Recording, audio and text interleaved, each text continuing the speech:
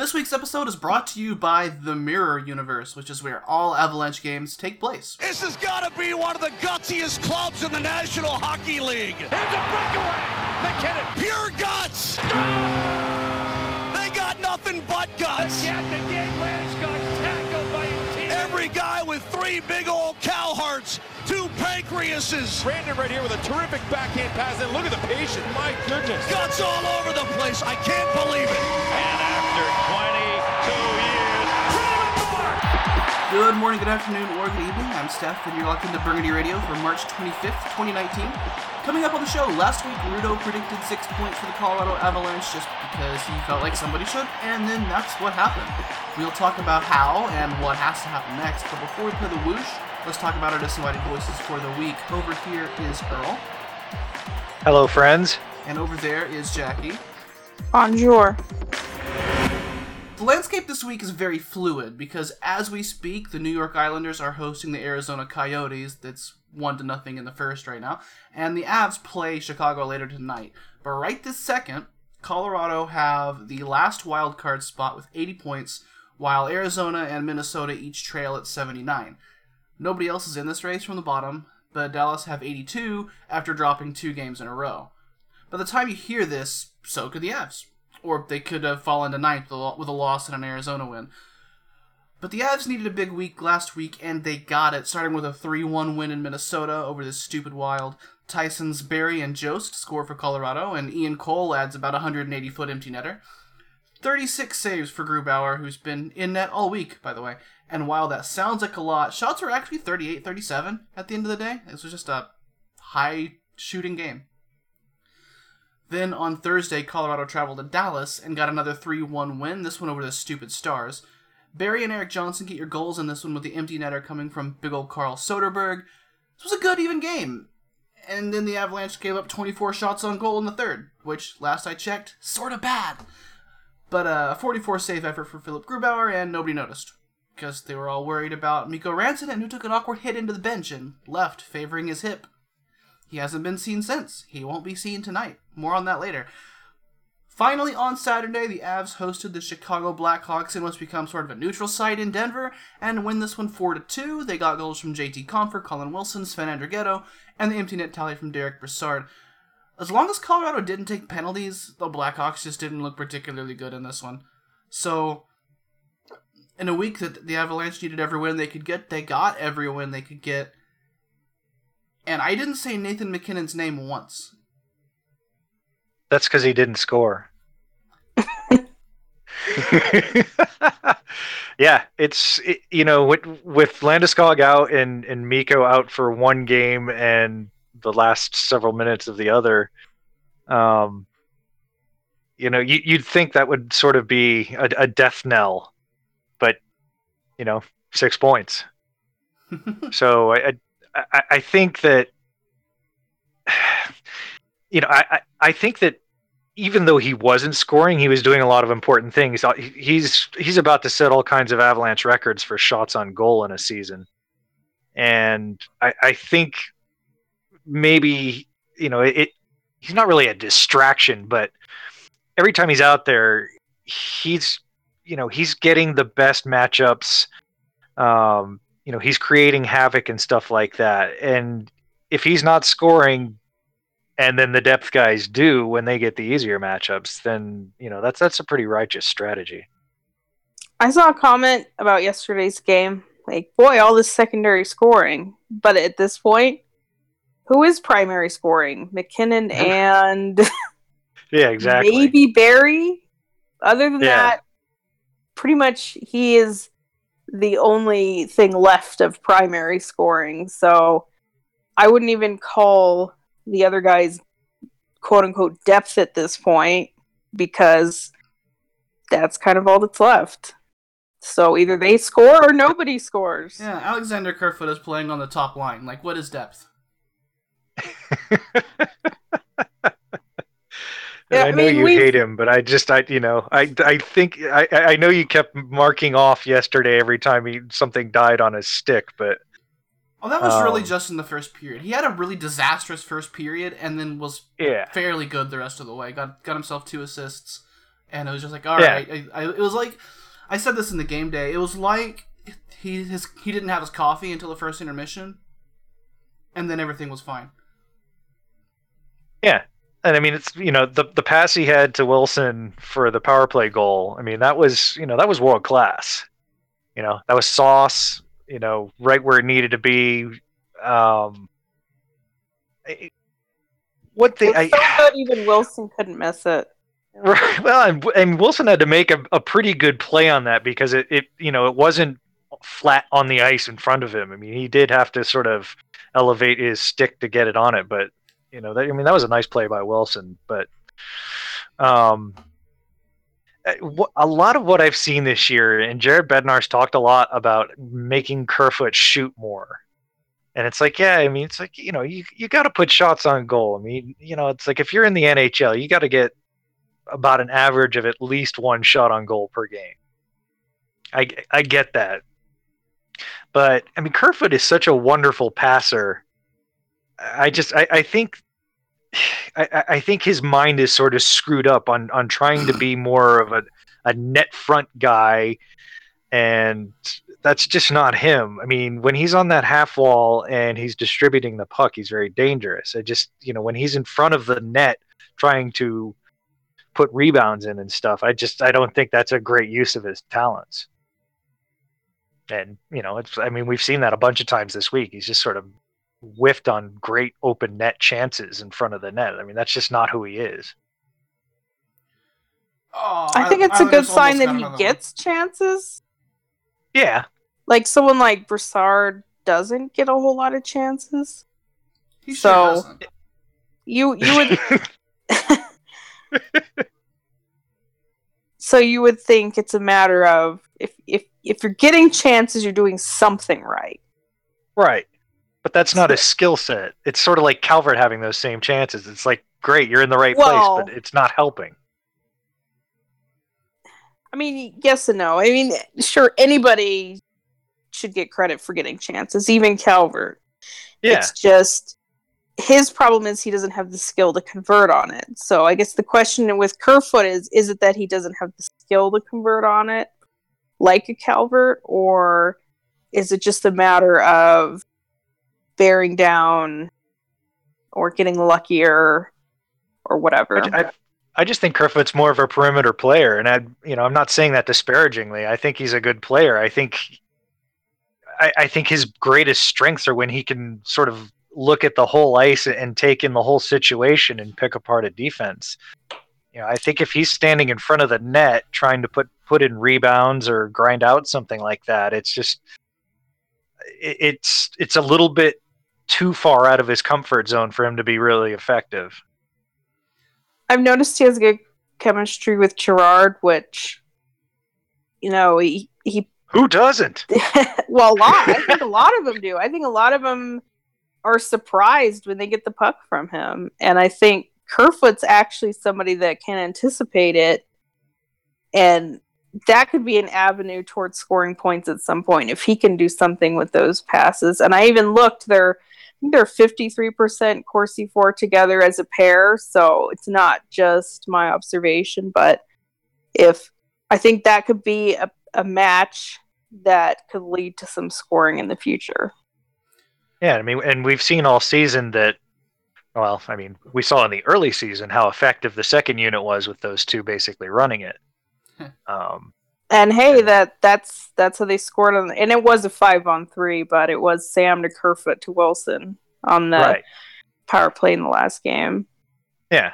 It took an active god to get that puck in, though. That was hilarious.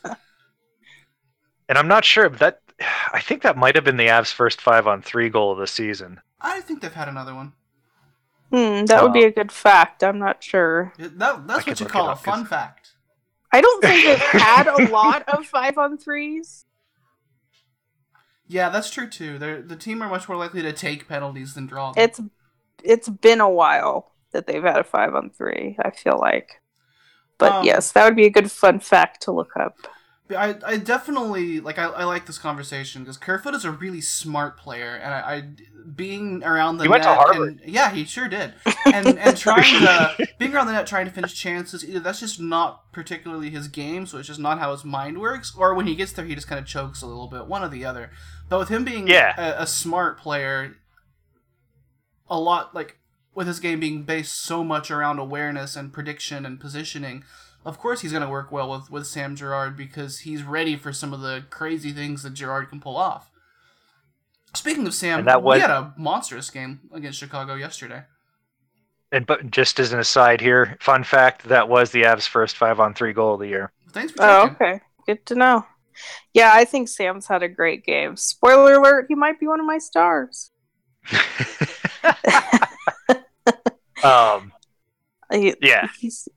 had a great week. He definitely deserves it, especially for the Stars game, where he basically created most of the offense.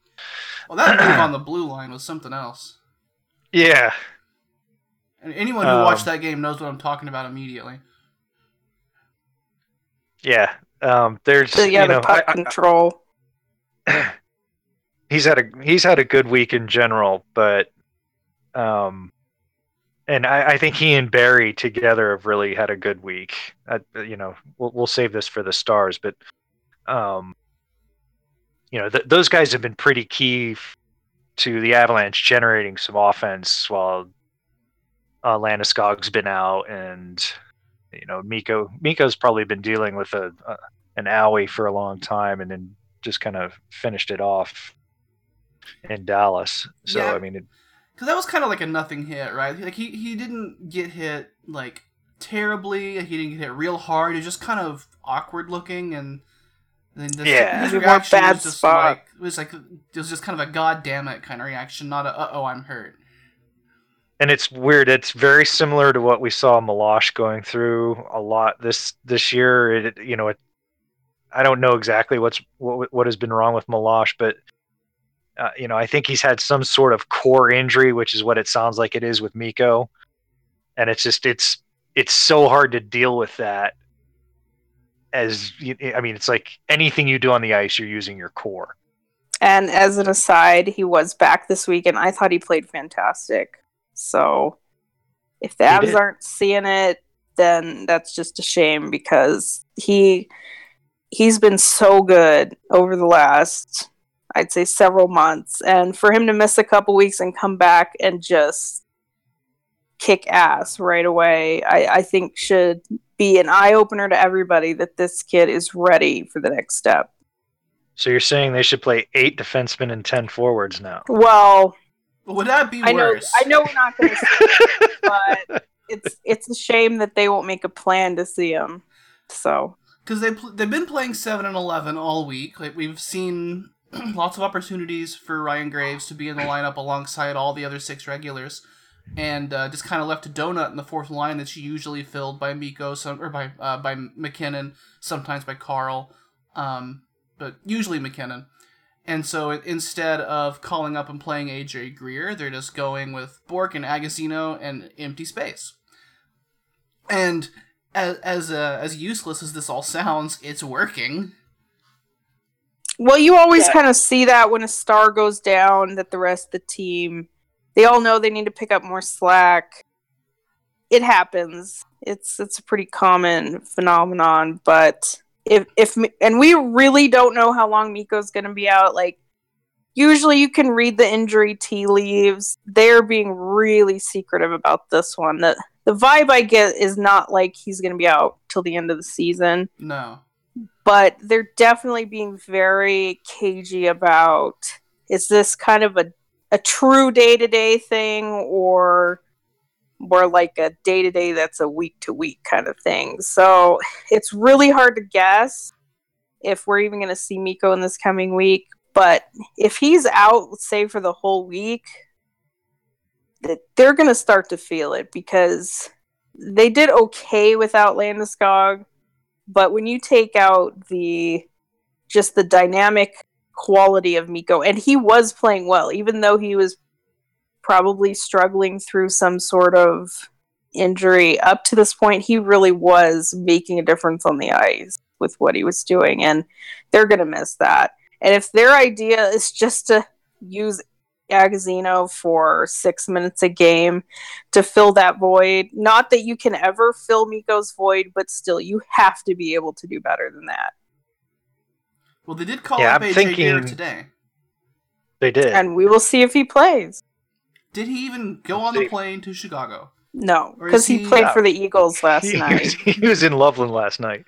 So then is he in a car flying across the Midwest right now? Yes. Yeah, he's in an Uber for $1,200 going to Chicago. Get there 5 minutes before the puck drops.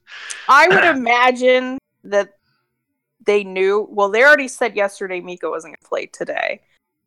I figured they knew this, so he probably knew that he'd be going to Chicago, say, this morning. I mean, I know I don't give the Avs much credit for having a plan, but they literally at least had to have planned for this. Yeah.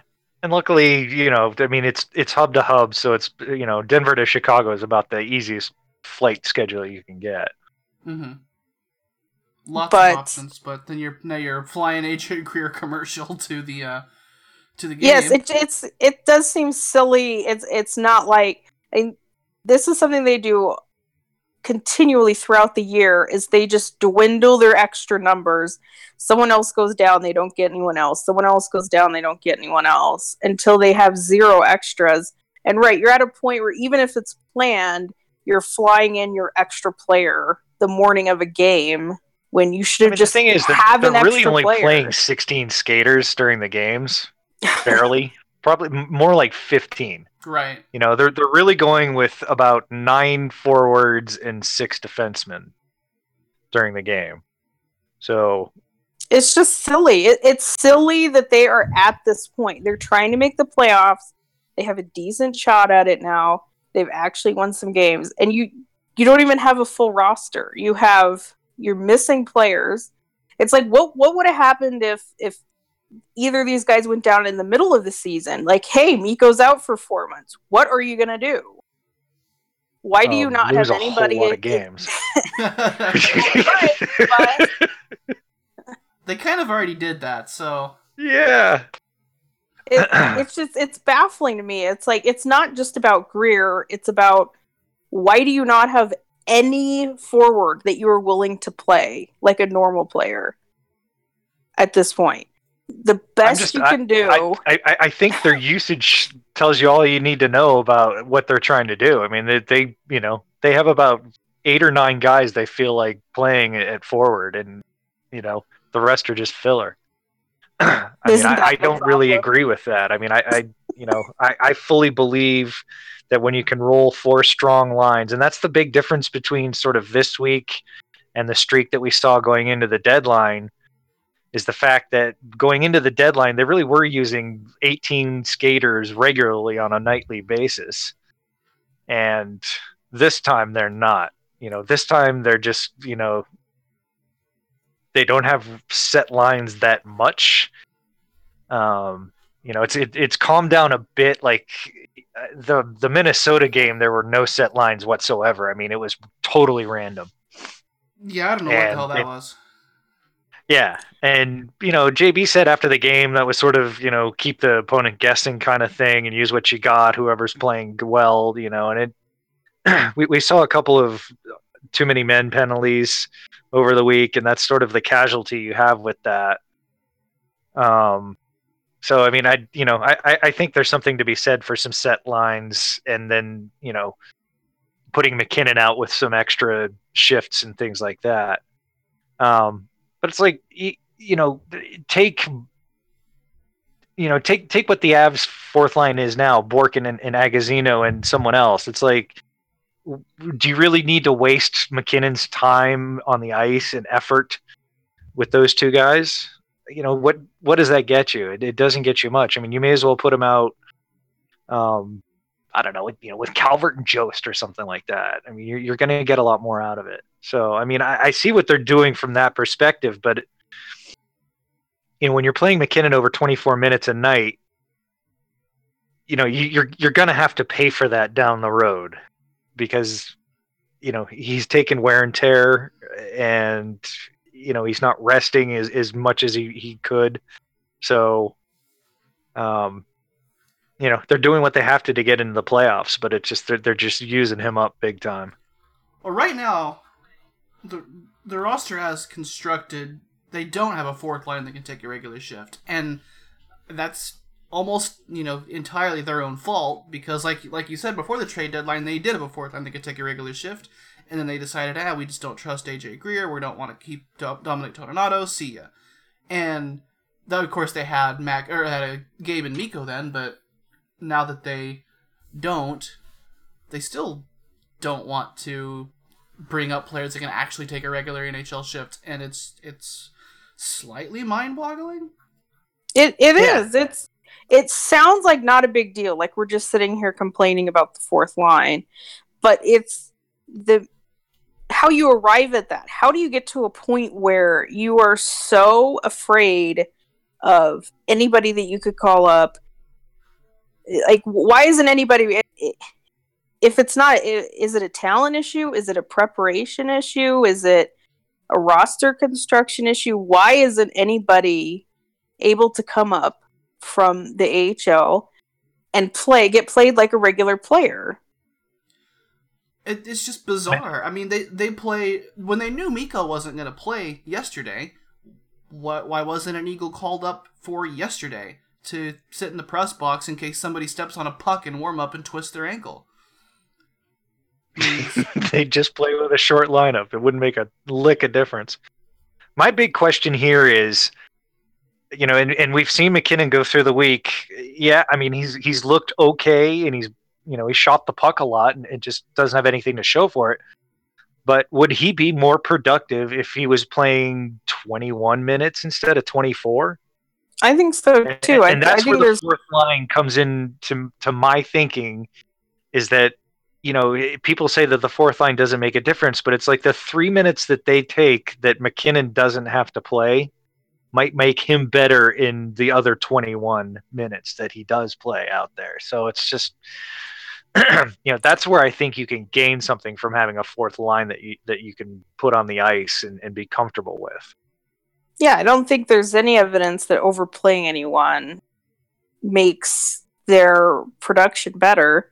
Like we see with EJ, it's funny, they dressed 7 defensemen, and then I think it was the Dallas game, EJ's there over 23 minutes. It's like, why? Yeah. Good question. So, and I would say before we move on, I would say one big difference between this streak and the previous streak is this streak has a lot of contribution from defensemen, and I don't know if that's something you can really count on to continue. Yeah, the kind of the characteristics of the streak is where we're going next. So, this isn't before we move on. This is actually moving on. Okay, perfect then. But it's obviously been a big week for Tyson Barrie, and you can't rely on that every single game. But he should have big games for you. That you can count on. Ian Coles has an empty net. But then he's goals are like he had a couple points also. Yeah, maybe not in this last 4 games. I think Cole. Well, Cole took off the mask. I think at the beginning, like about 9 days ago, and he's been playing with only a shield since then, and he's really looked a lot better. He's been better offensively. That's not really what I care about with him, although it's nice to get his contributions. But he's been able to, handle the puck in the defensive zone a lot better this week, noticeably better. So the reason I want to talk about kind of characterize this streak, just kind of talk about, oh boy, I gotta look away from my computer. I got the Islanders game on, and for some reason they've put up like a still of their next game to advertise buying tickets and shit, and it is not still, it is vibrating. Okay, thank God I moved on. Oh, that hurt my eyes. Maybe it's an extra special game. Anyway, for epileptics. Yeah. God, that was painful. So this streak has had a lot of solid work from Philip Grubauer that cannot be understated. Definitely. Right. But at the same time, we've also seen a lot of, we've seen some luck go the Avalanche's way too in a big way. We've seen Jason Zucker miss an open net 4 times in one game. We've seen shots trickle through Grubauer's legs and still miss the net. I mean, how real? Minnesota definitely missed a lot of opportunities. And who was it yesterday? Was it DeBrincat that put one through Gruby's legs and it just barely grazed the far post? It was somebody. Yeah. But yeah, I mean, the Hawks were getting some chances that were just magic bullshit too. I would have felt fairly, that these 2 games meant a lot more to the Hawks than they did to the Avs. Like the Avs could split this series and still be pretty comfortable where they are, but the Hawks really needed to take both if they were going to stay in it. And losing yesterday pretty much finished them off. I mean, they could come back, but they're 6 points out today. And not a lot of games left. Chicago has to win today. It's pretty much. I mean, I think even if they do, it's still a lost cause. So, I just totally lost where we were at. We were talking about how Gruby was, both lucky and good. Yeah. Okay. But obviously, he's been much, much, much, much better this spring than he was in the winter. Yeah. And the fall, but especially the winter. Is there anything that we noticed that he's doing differently that may be driving that, you think? A lot of people keep saying he's tracking the puck better, and that's not something that I'm gifted enough to notice. But, I mean, obviously he's coming up with pucks that he didn't. So, I didn't read the piece from Ryan Clark, but supposedly it was about him saying that he simplified his game. Yeah. And then this would be a good thing for Ruda if Ruda was here, because he's been on this for a while, is that he's been tracking the puck a lot better. And part of that is whatever he's doing. Some of that is the Avs not having their butts in his face all the time when they're trying to play defense in front of him. He is able to see shots better. It's obvious. And so, when they start collapsing, I think we do see some problems creep in. And, when they are a little more active and play a little further away from the net, I think he likes that and thrives on it. I think it is something we noticed even back in the Nashville game, which I think was the first game of his kind of turnaround. Yeah. Was he just seemed a lot more comfortable. He seemed like he knew where the puck was. I don't know if that kind of break that he had, I don't remember exactly how long it was, but for most of a month, it seemed like he had a break. So I don't know if he kind of needed that to either reset or refresh or whatever. Because, the Nashville game, I think he had been off for 12 days at least. I think it actually was 15, something like that. Because at this point, you'd say it's momentum, it's confidence, he's building on it. But when he looked comfortable, even just from the beginning of that, you would wonder if it was something that he did off the ice, if it was the time away, if it was something he did with Parkila, whatever it was, it seemed like he solved an issue that he was having, and it helped him start to play better. Yeah, and it's kind of weird that since then, like, Varley was red hot. Coming into that game, Varley had played really well for like the past, 2 weeks. That he had every start for about 2 weeks going into that game, and pretty much since then, Grubauer has looked better than Varley. Definitely. I don't really think some of that is quality of competition, because sort of after the deadline, Varley was playing tougher competition and more often. He got 6 out of 10 starts right after the deadline, and he got 2 out of the 3 playoff team matchups, things like that. But it's like they started playing Gruby basically on weekends, and then it's just he's been playing so well that he finally took over this week. Yeah, like he got the Buffalo in New Jersey, and then obviously this week he played the big games.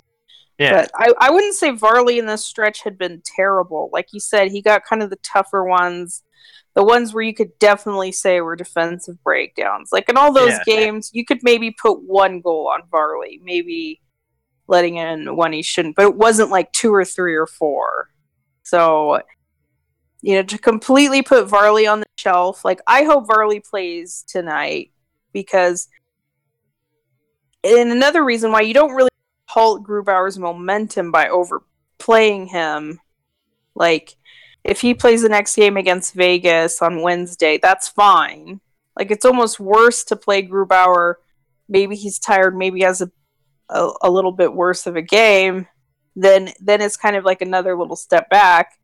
I think giving him this game off keeps his momentum going rather than halting it.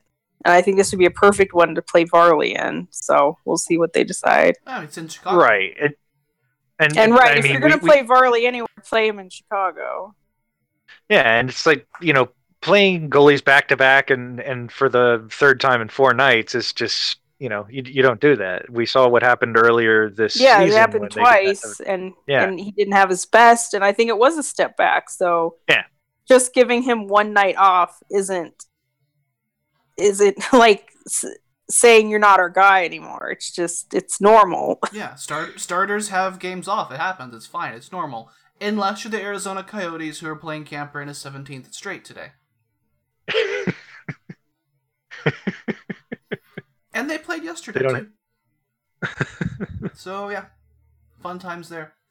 But generally, like, even just outside of just Grubauer, I really don't believe the Avalanche can play this way and expect to finish out the year in a playoff spot. There's some things that they really need to clean up, like, badly.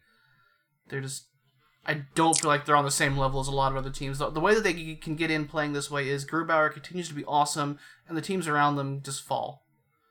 Which I think is possible, because I think Minnesota and Arizona both are pretty flawed. And I think the Avs can be streaky, as we've seen this stretch. We've seen it throughout the year. So I wouldn't bet against it necessarily, but especially if they don't have Mikko, it just seems like they don't have a whole lot that they can fall back on. They're either, like you said, basically hoping for Grubauer to stand on his head for the next 2 weeks is pretty much what they're banking on. Like, if you give up 24 shots in 2 periods, you're not real happy about it. You can't give up 24 shots in 1 period. Yeah. That's not okay. Yeah, and Dallas was the toughest matchup this week, and that's basically what we saw, is that they just they shelled up big time in that game and got lucky. You're not going to do that 5-6 times over the rest of the games left and come out of it in any kind of decent shape. So, I mean, do you guys think that the Dallas third period issue was just Dallas being that much better? Do you think it was the Avs being tired, or were they bad, or what did you all see in the third period there? It's always tough to say when a team's trying to come back, because you're always going to get that score effect type play. But certainly 24 shots is a whole lot more than just score effects. I don't know. I didn't see anything in particular. I think it's just kind of the chaotic nature of the way they play, just throwing whoever out onto the ice. Yeah, I mean, I think that was part of it. They definitely were not pressing whatsoever in the offensive zone, and I anytime you do that, you're going to get buried like that. But I really think the lack of effort of doing anything besides dumping and changing led to a lot of that 24 shot barrage, and obviously there were some long shifts in the defensive zone, and you just kind of have to do that. But it looked to me like they were a little bit tired, and they just they didn't have what it took to put on some offensive pressure to give Gruby a break, give the defense a break. And that's something that's been a chronic issue with the Avs for a long time that they've kind of got away from this year. Like I think also they that really was haven't when shelled up that much. Obviously they haven't won that much either. Really burning out EJ and I think McKinnon in that game now. Right. That's when I think EJ played 9 minutes or something in that period. Like he didn't leave the ice. It was like his partner kept changing, but he didn't leave the ice.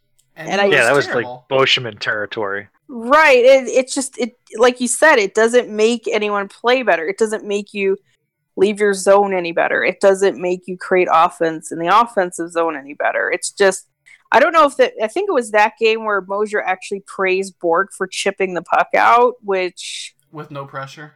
Yeah, when you're in a period like that where the other team's just coming at you, it just doesn't change anything. You could chip it out for a second and then they're set back up in your zone. Like it's not a winning strategy. And it does seem like they kind of shelled up back to the Waugh era, like just completely passive, just chip the puck out if you can. Don't even try to do anything on at the under end of the ice. And you get the same results. Yeah, the one thing that I noticed from a lot of the TOI charts and stuff like that was that Nemeth, EJ, Bork, and Calvert took more shifts relative to sort of their regime for the earlier part of the game in the third period there. So, it's a self-fulfilling prophecy for me. I mean, it's like you put those guys out because they're good defensively, and you end up having them on the ice too much and getting buried. And it's just, it's like if you use the other guys, you can't be afraid to put like Kerfoot and Sam out there and have them, get the puck out of the zone quicker. You can't sit there and say like, well, gee, if those guys get trapped in the zone, they're not going to block all the shots that we want them to and things like that. When you put Bork and Calvert on the ice that much, you're just going to get buried. I mean, you're basically playing a 5-man PK, and it's I don't see how that's constructive. I think it's lazy coaching. If they're not out there all the time, then when they are out there, then they are providing something different. Right. I think this game specifically just kind of shows that a couple of things. One of them was that there was a big problem with it being 7D and Mikko Rantanen goes down. I mean, you end up playing 10 forwards. They're gonna be wore out. So that was a factor. But as you continue to rely on these players on your roster that you trust to play defensively and safely and not lose you the game, that was really based on who they are and not the game they were having. Because at no point in that Dallas game did Erik Johnson look good. No. If you go out and you give us 28 minutes and you lock the defense down, then we're singing your praises all day long. But he had how many controller disconnects in that game? I mean, it was rough.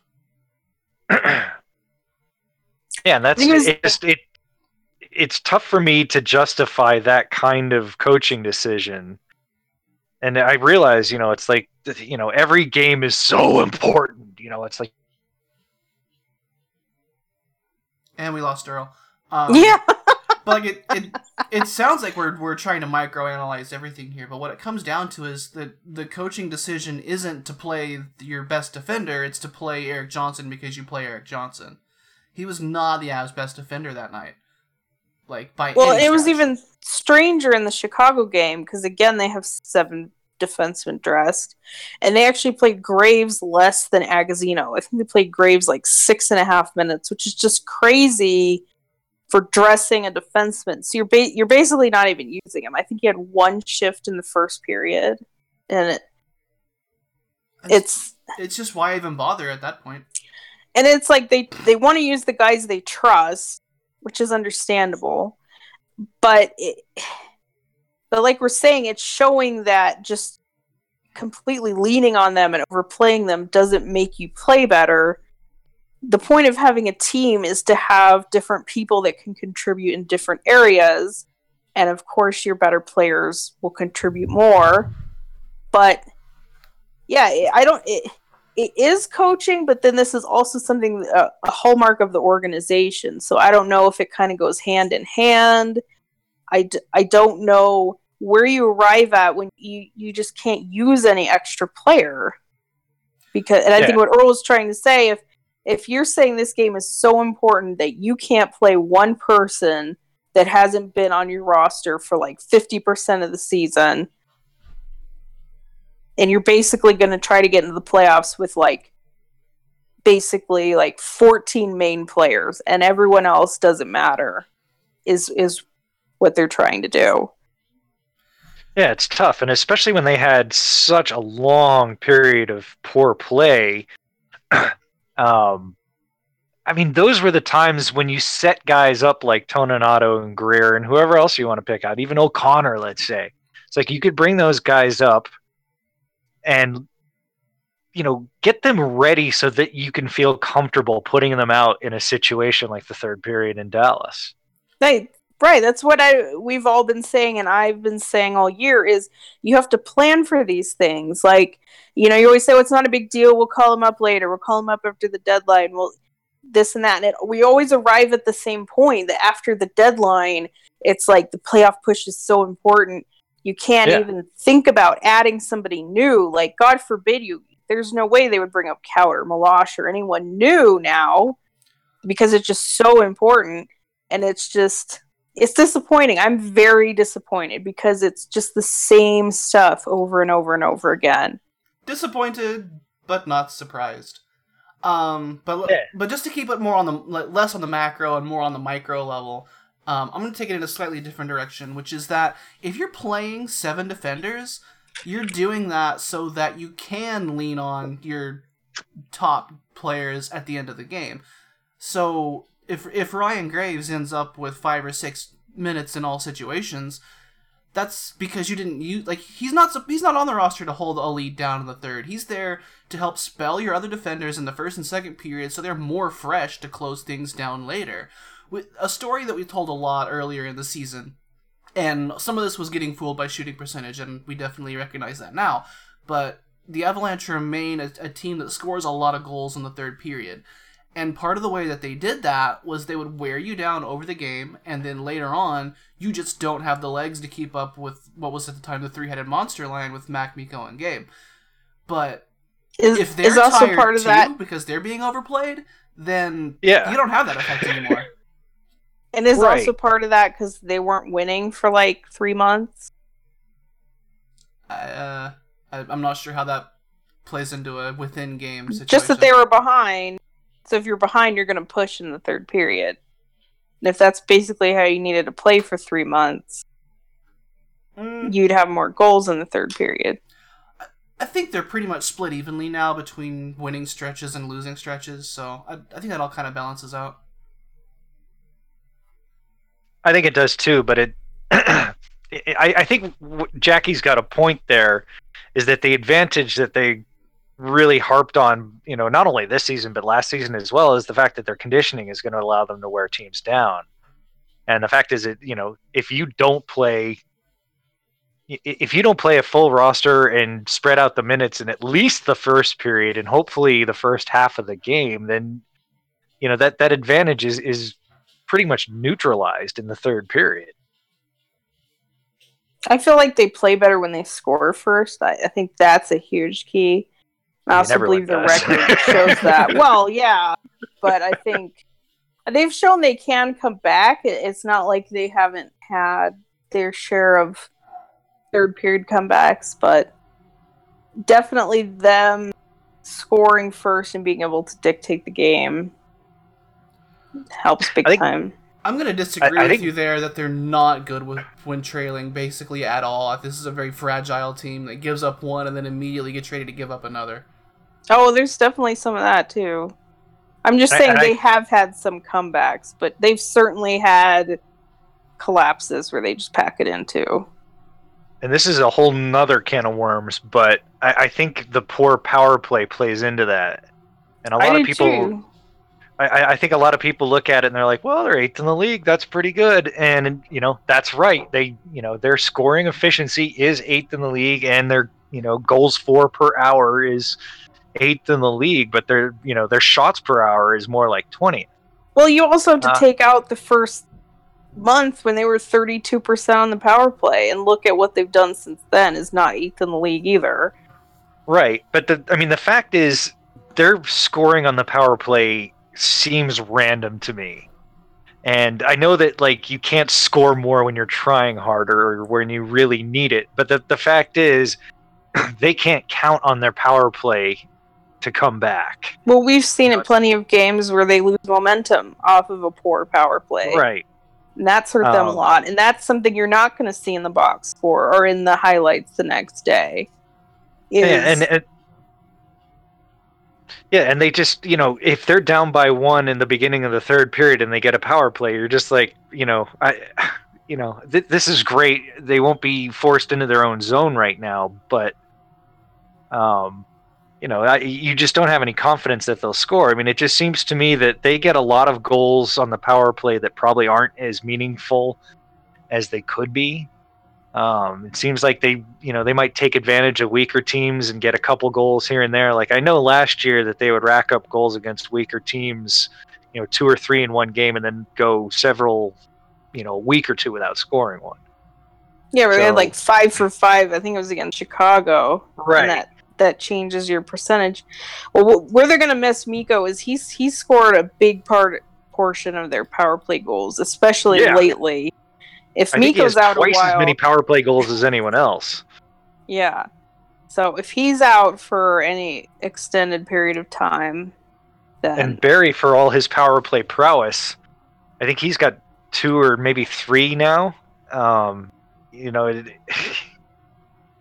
And at most, basically, they run the power play through him. So it's just,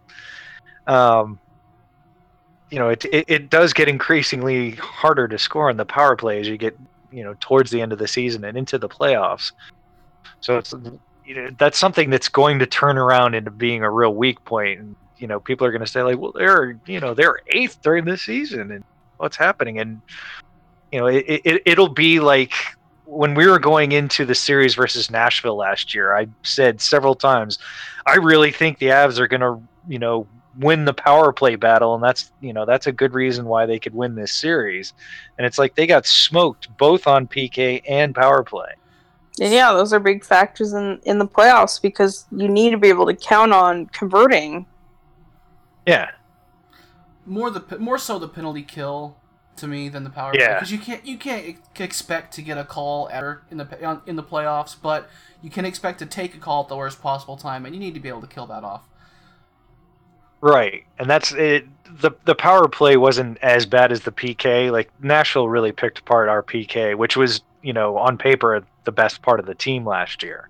Yeah, it was good. It did a lot of good things that it no longer does. But we've had that conversation 400 times.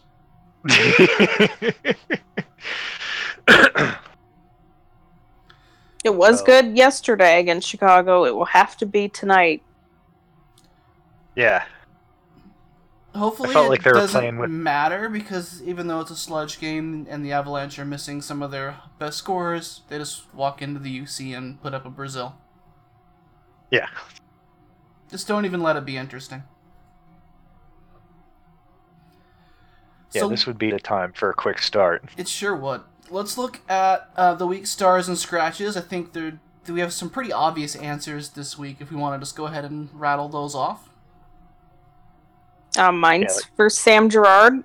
He's had a great week. 3 points. He set up both goals in Dallas beautifully. Very awesome plays that he made. And you might not see it in the Corsi yesterday, but Sam also had a great game against Chicago. I think he's been good for a while. I always say it was like whatever it was going back home to Montreal in the Habs game. He's been great since then. maybe a little here and there, but who hasn't on this team? But ever since then, he's been fantastic. And, if it takes a few of his plays and moves to create goals for people to see it, then perfect. But he's been a big part of why they've actually won games lately. Well, everyone agrees that Sam brings a skill set to the Avs blue line that nobody else really does. He's the only one who is, just highly skilled at exiting the zone. But what you've seen a lot of Avs voices and analysts and commentary saying, I was really hoping to see Sam Girard take another step this year. And while he's been great, that he hasn't really taken an extra step. I think this week he's started to look like that next step may be coming. He's been fantastic.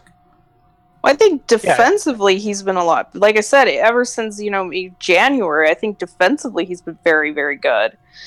But I know everyone keeps looking for the points, and I think that's something that he's starting to rack up. Right. If it takes points for him to get credit, I get that. Like, I get that he has 40, 50 point potential. A lot of that is going to be contingent on him ever getting power play 1, if Barrie moves on or whatever. But, he makes plays that a lot of players don't convert on. And I think... He got EJ a goal. I mean, that never happens. It's a fair thing to say that you hope that his production goes up. But I think if you watch him play and you see what he's doing, I just don't... It's mind-boggling to me that anybody would consider him disappointing, because I think he has taken an obvious step. And he's doing so many good things out there that I have no idea how you could be disappointed in his play. There's always room for improvement. He's young and all that, but he's just such a key piece to this team already. Star number 2. I gave Sven an honorable mention last week, and I'm actually going to give him a full star this week. I know that's, it's sort of out of the box thinking and all that, but he's got, he's got 2 goals and 2 assists in his last 5 games, and he's playing a solid 2-way game that we really haven't seen since he's come to Colorado. I mean, he's always been able to generate shots, and he's a bit of a zone entry wizard and things like that. But he doesn't play a lot, but when he is on the ice, he's really contributing sort of in a 200-foot way. And I do think with Gabe and Mikko out, it's important that you have guys that can, go from 7 to 10 minutes and give you 3 extra quality minutes like that. So I've just been impressed with his play lately. Giving him some PK times helped. Yeah. I think it does help giving guys an extra role. This is kind of maybe like the Tyson Jost issue, is he maybe give him some extra things to do would help him. But I worry it's too little too late with Sven. But I agree, at least he's someone you can play more and it's not worse. Yeah, he's fast, and that's, he's able to play fast now. It's like when he's not playing much, when he's only playing 6-7 minutes and sometimes out of the lineup, it's like he doesn't get engaged in the game enough to really use his speed. So, I think they've kind of found a sweet spot that we've found before, and sometimes he always falls out of it. But, playing around 10 minutes and being able to contribute the way that he has over the past couple of weeks, it's nice to be able to say, all right, this is a guy that's playing some quality depth game right now. Well, that leaves me to share the final star between Tyson Barrie and Philip Grubauer, and that seems unfair. Yeah. Yeah, that's true. Those were the obvious ones. Gruby was no question first star of the week, and Barrie was close. I would also like to give an honorable mention to Jost. He had a huge goal in that Minnesota game, and he has been playing pretty decent lately. Yeah, he's looked okay. Yeah. Still not, amazing, but he's looked okay. Yeah, I mean, you look at his production, I don't think goals is the issue, it's the assists. I mean, if you look, he only has 12 assists, you kind of wonder why. That's kind of strange. He's not a playmaker, though. He's not, but you know what I mean. That's kind of really the difference that you look at his production, and you you wonder what kind of player he's going to be. Like, I think he's always going to have close to the same amount of goals and assists. He's a shooter as far as I'm concerned. Well, yeah, And I that's- don't I mean, there's disagree, but when you're in an offensive role with offensive players, you should kind of get a few more assists from osmosis, I think. Maybe the guys he plays with need to score more. Well, that too. At some point, someone will probably dig into his on-ice shooting percentages, and we'll find out how much of that we can really point at him. But for right now, our focus is going to be on finding scratches in a week that saw 6 points out of 6. It's tough. I think Brassard is someone you look at. He was going to be my scratch because, and of course he gets the empty net goal, which I don't completely discount empty net points. You're out there for a reason, but the reason is because he's old. They think he's a good defensive player, which he's not. He actually did make a good defensive play yesterday, which I was just shocked at. But he is a smart Pete even player. broke it down during the telecast. I was like, "Hey, Derek Brassard did something pretty cool in the defensive zone." Hey, he's a smart player. He can read the play. That's not his issue. So he can read the play defensively, but he's just been getting killed the last 2 games, just absolutely killed in the shot share, which is a small sample size, but he is one of the lowest Corsi players since he arrived on the team. And his goals for is 27%. That's just really bad. And that even includes the empty net goal yesterday. So, well, I remember putting up the thing after the first period in Dallas, and he was like a +1 -9. And everyone else was over 50%, and it was just then he had more minuses than any defenseman in that game. Yeah, that's hard to do. Right, and that's just sort of saying when this guy's on the ice, some bad stuff's happening. So yeah, he is not a defensive player, and it's not his fault that Migo and Landy went down, and he has to get overplayed. But that's on the coaching staff. He was a third liner when you brought him in. That's what he is. And he actually looked decent with Jost and Calvert. That's the best he's probably looked. It's like I think when he was playing with McKinnon, it's just sort of that's just not who he is. Right, but it's like in these last few games when all the other third liners had to get overplayed, he's been the worst of the bunch. And 3 points now in 13 games. That's not getting it done on the other end of the ice. He hasn't contributed an assist at all. His goals were on the power play, empty net, and 1 even strength goal. He's pretty much a black hole at this point. Yeah. And there's some sentiment out there where he's still a great addition. I think that's coming from folks who don't watch the game. I think that's pretty roundly debunked at this point. You'd be surprised. Yeah, I think you can keep arguing that all you want. You're just wrong. So sorry. Yeah. As I kind of alluded to earlier, I'm gonna toss a scratch in Erik Johnson's way, even though he did score the goal. It was kind of it was an odd goal that he didn't set up himself for sure. But just in general, definitely hasn't just been had a good week. He's been so disengaged defensively. You see him all the time. He's not even moving his feet. Come on. Yeah, I think he's really suffering with being overplayed, and maybe they're trying to ameliorate that a little bit by having 7 defensemen, but it's it's obviously not working. That's not what they're doing. It just makes no sense. You're playing more defensemen, and then you end up overplaying EJ. To me, it's how do you arrive at that? I know. No, it's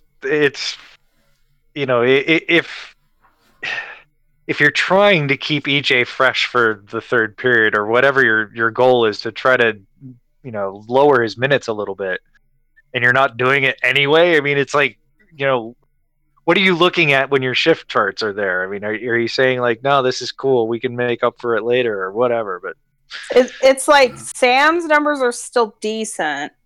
So it's almost every other shift he takes away from Sam is poor. So it's stop doing it. Yeah. I just have to hope that it's because he's being overplayed and not because he's about to hit the wrong side of the aging curve. Because that is, like, he's not in his 20s anymore. And it's weird. Cole's minutes are really low lately, and maybe that's probably a good thing. Maybe that's why he looks so good. But it's like maybe Cole can take one or two of those shifts, and we'll see how that goes. But it just, I really think they need to limit his minutes more than they are right now. I hate to do this, but Zadorov's play yesterday when he gave up the goal. That's a scratch play. On its own. That was so bad. I hope Grubauer was saying man on or something like that. If he wasn't, then maybe that's not totally on him, but man, that was bad. Patrick Kane is basically touching his butt and just drop passes to him. Yeah.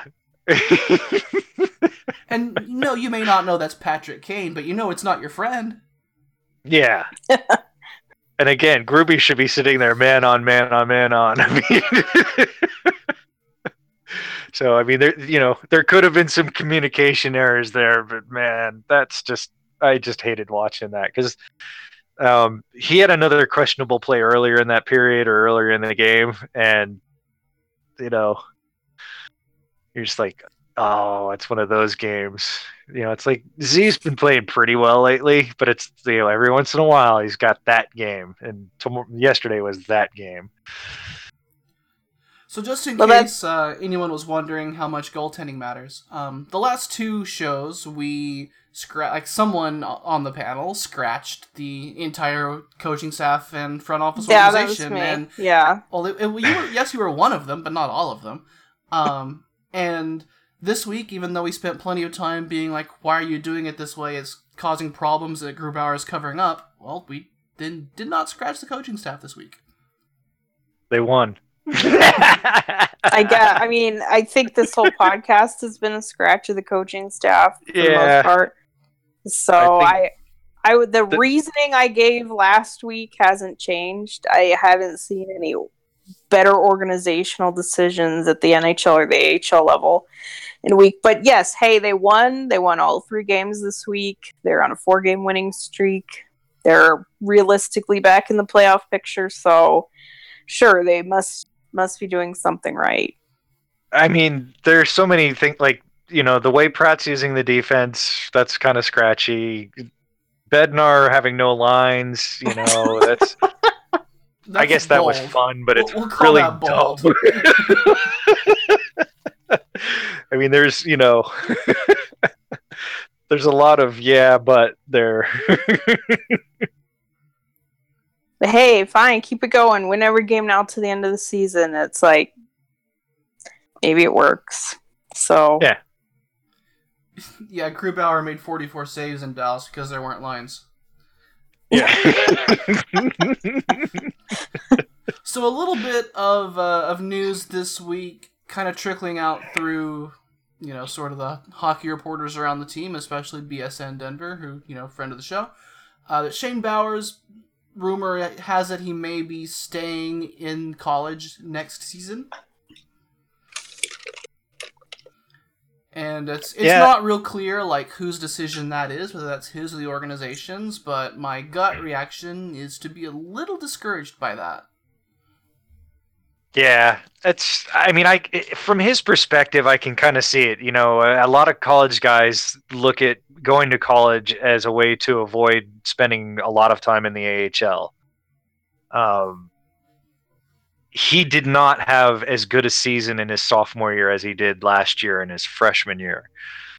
So I can see some concerns on the Avs end as well, especially offensively. I think defensively, you're going to think that's pretty solid no matter what. But for a guy with his talent and where he was taken, and sort of where you're probably envisioning him in the Avs lineup in the future, you're going to need some offense, and that's what kind of tailed off this year. So I can see hesitation on both sides. I think it'd be great if he was in the AHL next year with the Eagles. They could really use him, but We'll see how this plays out over the next few weeks, and if anybody says anything about reasons. But it's understandable but disappointing. For me, it's not so much about him staying in school, which is understandable, and NHL is also understandable. Even though I don't think he's the level of player that's going to be able to avoid it entirely. Maybe it reduces by him going back to school another year, but I don't know if he can just completely skip it and go straight to the NHL. I don't think I think he could do what Comfer did and play 3 years in college and a half year in the AHL. But I mean, he's not getting out of that.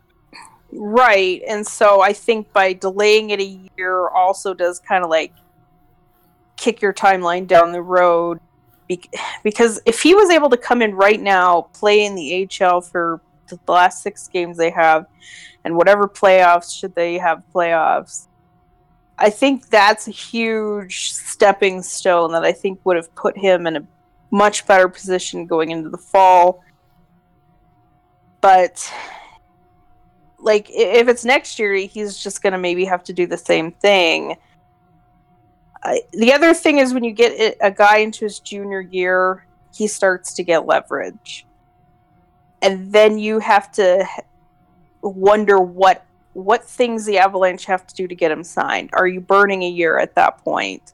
Are you promising him a spot on the NHL roster in the fall? These are all things that they got Comfer signed, so they can do it. Everyone's different, though, right? Like, yeah. This is a guy that... They can do it, at least. Right. But they also didn't get Comfer to sign early or go to the AHL. So the reason why Comfer signed is because every single good player on Michigan had left.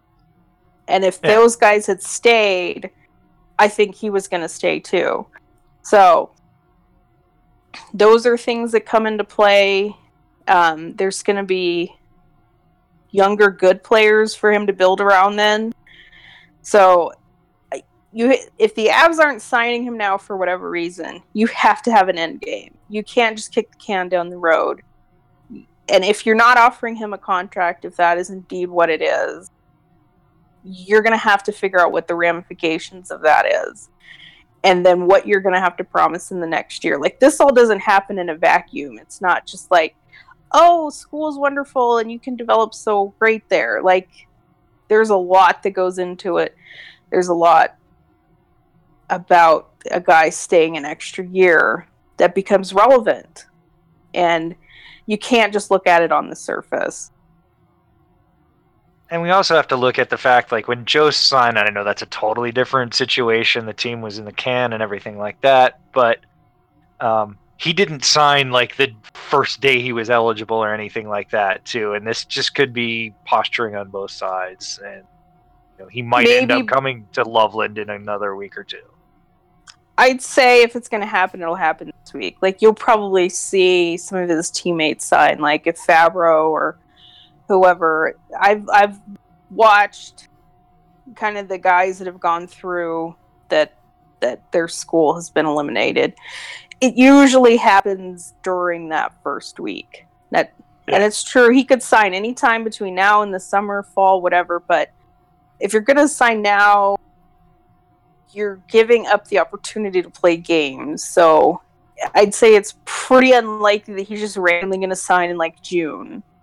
Mm-hmm. Like, it's kind of now or it's going to be another year. Yeah. But, I mean, we're very early in this. Like, Boston was, they were eliminated Friday night. Yeah, it's Saturday. It's Sunday afternoon. Sure, like, it's not a problem that he hasn't signed right now, but if he hasn't signed by a week from now, he's probably not going to. If it was just that he hadn't signed, no one would be talking about it. It's that the rumor is that he's probably not going to right now. Right.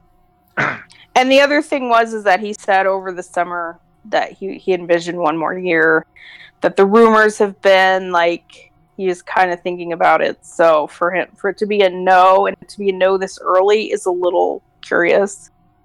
Right, Like and we kind of felt like that's where Makar my was concerns always come from, because Yeah. he really did sound like he was ready to leave after 1 year. But I also look at the season that BU had and the season that he had were probably not what he was envisioning, and we saw how Cale Makar was pretty much dead set on returning to UMass because he wasn't satisfied with the progress that he made, and that was his freshman year, so it's a little bit different. But I can definitely see a player like Bowers, who really did well and got a lot of accolades his freshman year, and sort of faded a bit, wanting to go back and do better with the team. So I know that sounds silly when you're talking about a pro career, but if you get inside the kid's head a little bit, you can definitely see how that that might be important to him. He had a successful World Junior run this year, so that's a point in the positive direction. Well, like I said, if it's just about him preferring to develop in college versus pro, which I don't know, that's tough to give up, because who's to say he wouldn't get? I mean, this is the Avs, but who's to say he wouldn't get called up next year? See some NHL time. I mean, if you're giving that up,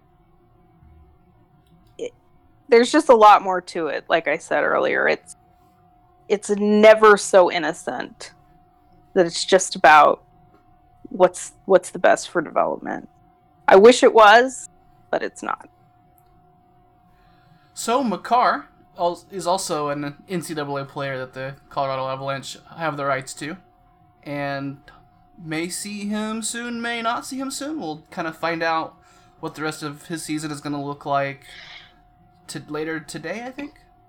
Yeah, he'll play 2 games next weekend, or if he wins the first Hopefully one, play the second one. But it's very real that by this time next week that his season could be done, and we could be talking about the Makar watch, which that's also another very, like, everyone says he's leaving school and this and that, but there's still a lot to be determined.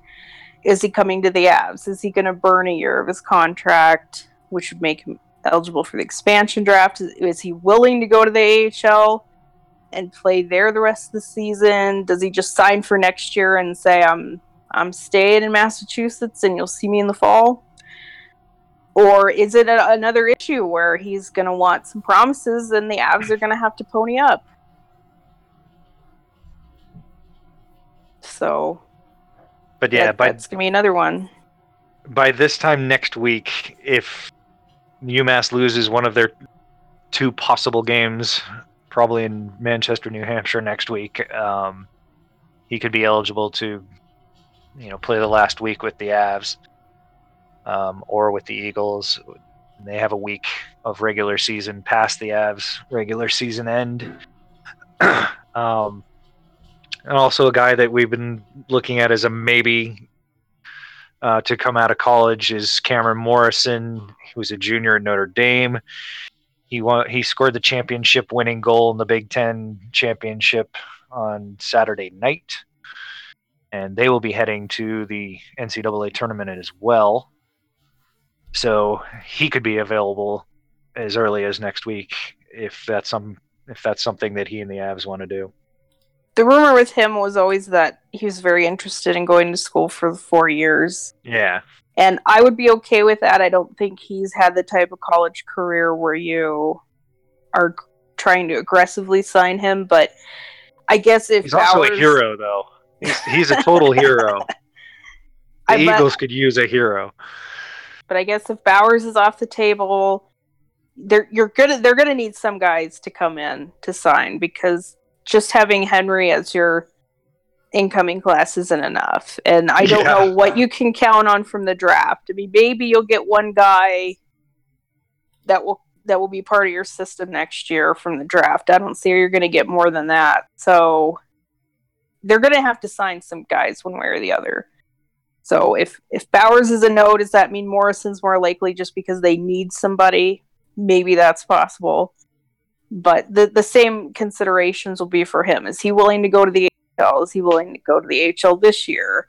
Does he want a year burned off to sign? Like, all these things are always relevant when you're signing college players, and they're all going to ask for different aspects of it, but there's usually something to getting these guys to sign. So, but yes, like Earl said, he is definitely a possibility. So we'll see what happens with him in the coming week. The coming week? That's another thing I have to talk about. You want me to? Sure. So the Avalanche play tonight in Chicago to complete the home and home, which will have ended by the time you hear this show, and I hope they won.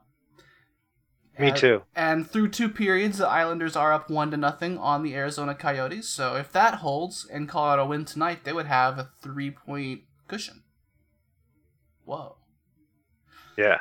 The rest of the week's pretty big too. On Wednesday, the red-hot Vegas Golden Knights are in town, and 8 o'clock Mountain Start at home, and it's on NBC Sports. Oh no. Again.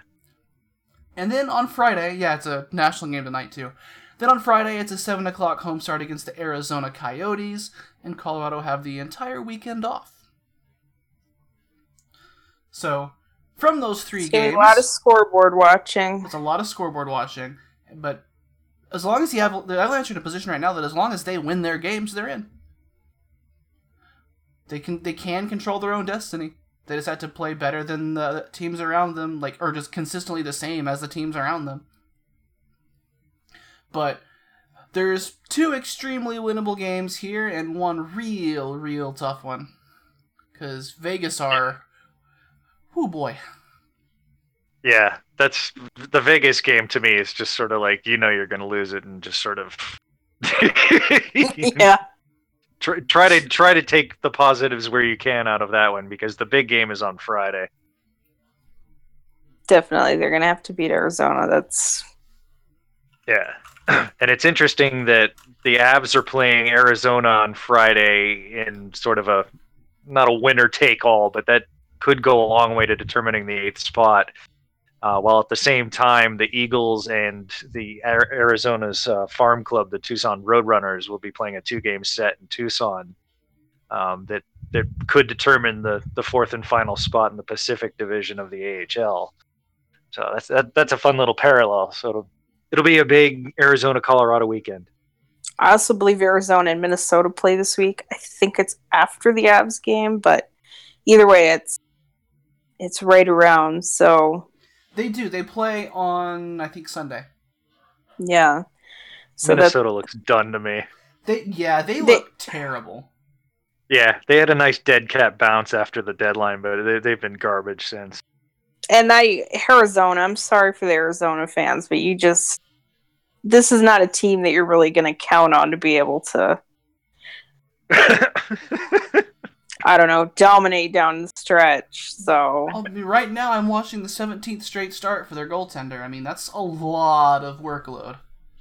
Yeah. They've done a good job with the injuries they've had. Great start. They've definitely have done a good job to get in the race and stay relevant, but I wouldn't exactly say they're that threatening. So they're pretty threatening to us right now. They sure are. I know the Avs are certainly a flawed team of their own, which we spend copious hours discussing, but it's really a game that the Avs should be able to win. Well, if Colorado do their job this week and win 2 out of 3, they should be in a very good position going into the following week. Which is why I'm going to predict 3 points, not 4. I think they'll lose in overtime to Arizona because all these playoff race games go to overtime and the Avs can't win. Yes. It is true. Almost every game is a 3-point game when you're scoreboard watching. I'll say 4. They're on a roll, so keep it going. I think they'll lose in overtime tonight and beat Arizona. And that'd probably be better for them. It is a better outcome. It's a much better outcome. Yeah, they're going to really struggle on Wednesday. Big Donut's a great word for it. But at least it should be watchable because they'll be getting crushed by, the Paul Stastny, Mark Stone, Vegas Golden Knights. Yeah. And I like Vegas, so that's cool. But I really don't, but their forwards are really good to watch at least. I never watch them because they're on too late, but they seem. I don't know. Obviously getting Stone at the deadline was kind of a coup, and they've really taken off since then. Yeah. That's a true move that moves the needle. That's a deadline move that makes a difference. Yeah. And it's crazy because they didn't even have to use a first round pick for that move, and they signed him to an extension. Yeah. That's a deadline deal that gets you back to the Cup final because it puts them a step above San Jose, in my opinion. Yeah, because definitely, big time. Those two teams are probably going to face up in the first round, and you've got that scoring threat against the Martin Jones San Jose Sharks. Good luck. Yeah, and then Calgary has pretty much the same problem as the Sharks do, is they also don't have a goalie. So, assuming Calgary beats Dallas probably. It's a fair assumption. They'll face each other in the second round, and you pretty much have to take Fleury over whatever in the Flames net there. So I mean they're rolling and looking good. So then you're looking at a Western final that's like Vegas, probably Winnipeg or Nashville. Or Colorado. Ha.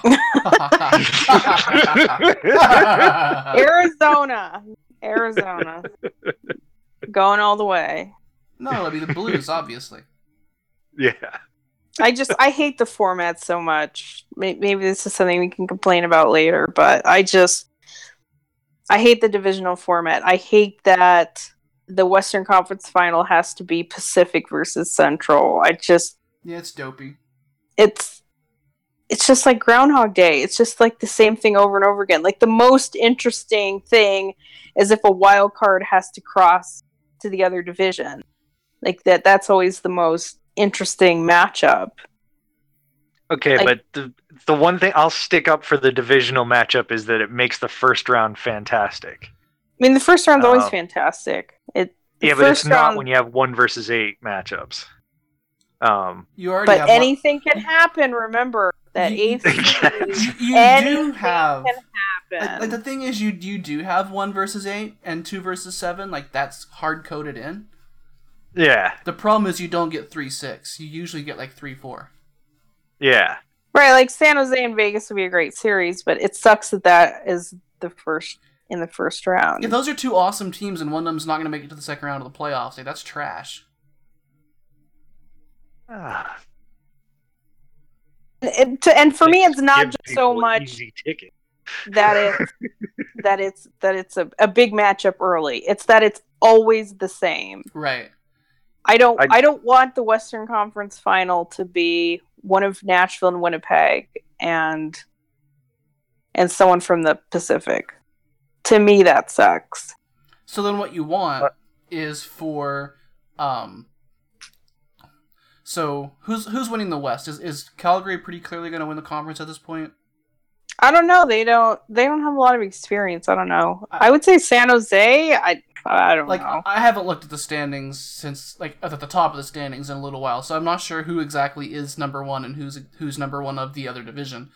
But the only way that you don't have division versus division in the conference final is if you get 2 teams from the same division in the wild card spots. So say Dallas, Colorado, and then, right, and then they run the table, and then they win the division. Sure, but I'm pretty sure that hasn't happened yet. Not yet, since they've had this format, so it's pretty unlikely.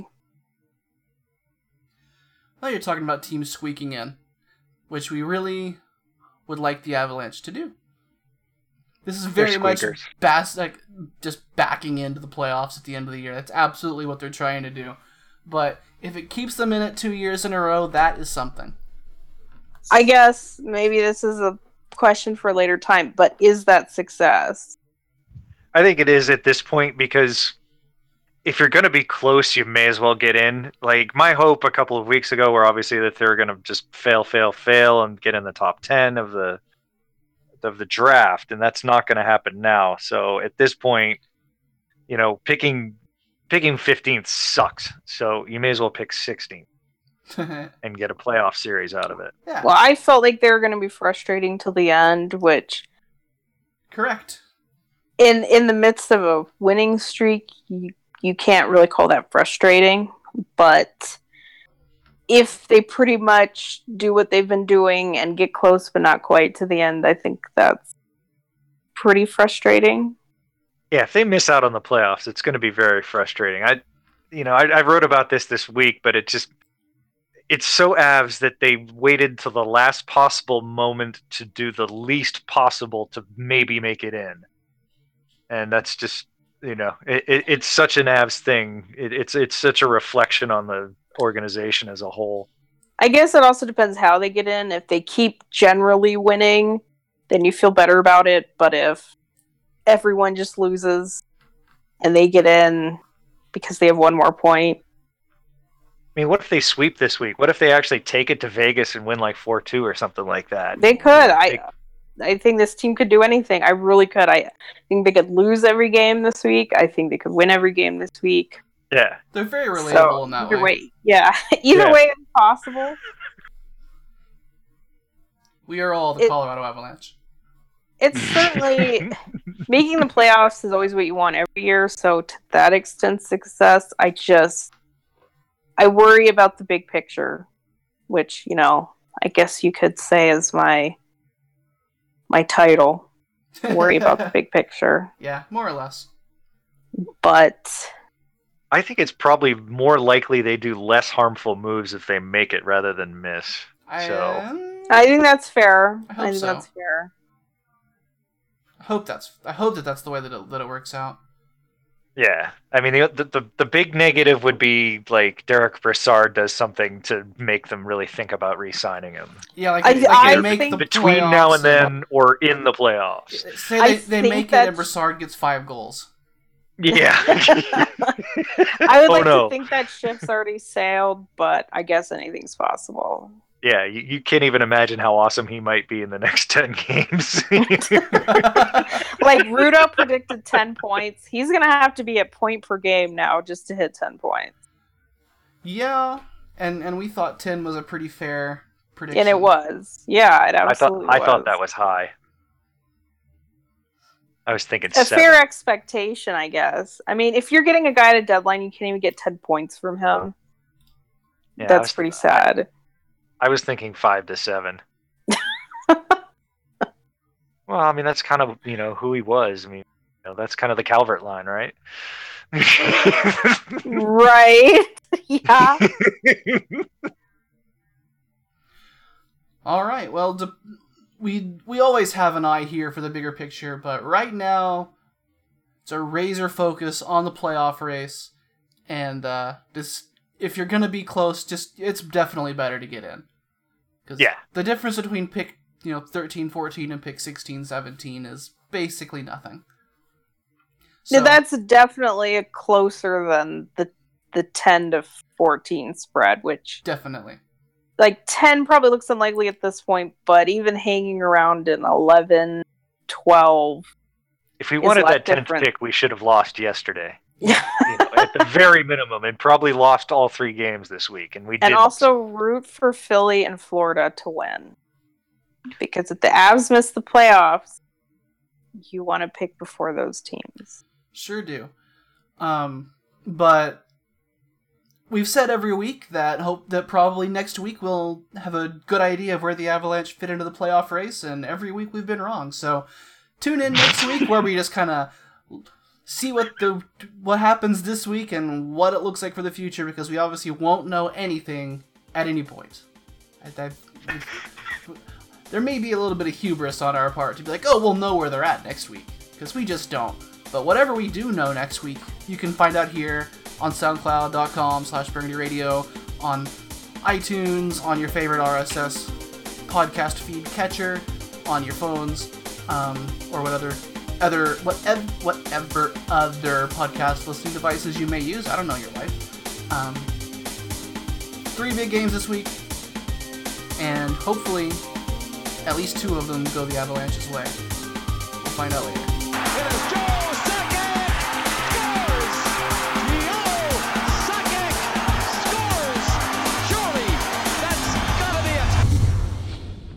Are we gonna do anything for the April 9th extravaganza?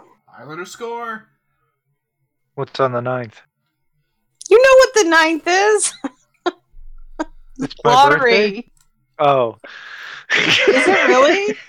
No. Is April... Okay. Jordan Eberle I don't know. gets one to I'm leak not gonna through watch. Darcy Camper. No, I'm not going to watch either. Oh, that's right, you guys How are could protesting. you? It's not that. I mean, it's like you're asked to sit through 55 and a half minutes of garbage just to find out, where we're picking. Well, it should be the last time that we care that much. Well, I mean, again, I'll find out within a minute of everyone else by not watching. Yeah. And If feel we a were lot better about involved, myself. I wouldn't watch. But come on. One more hour's worth of kissing Joe Sakic's ass? Come on. Everyone wants to watch that. If you follow, 6 hockey writers, you'll find out what happens 6 times over. Yeah. And even if you find out an hour later, it doesn't matter. They're gonna pick wherever they're gonna pick, and whether I know about it right as it happens or a week later. Oh, you say you guys don't care. Yeah, I'll be Wait, doing. It's not that I don't care. I'll I don't be doing care until they literally actually pick. anything else, and maybe the last 10 minutes I might tune in just to see the picks and know what they are. But the rest of the show, I'll be doing literally anything.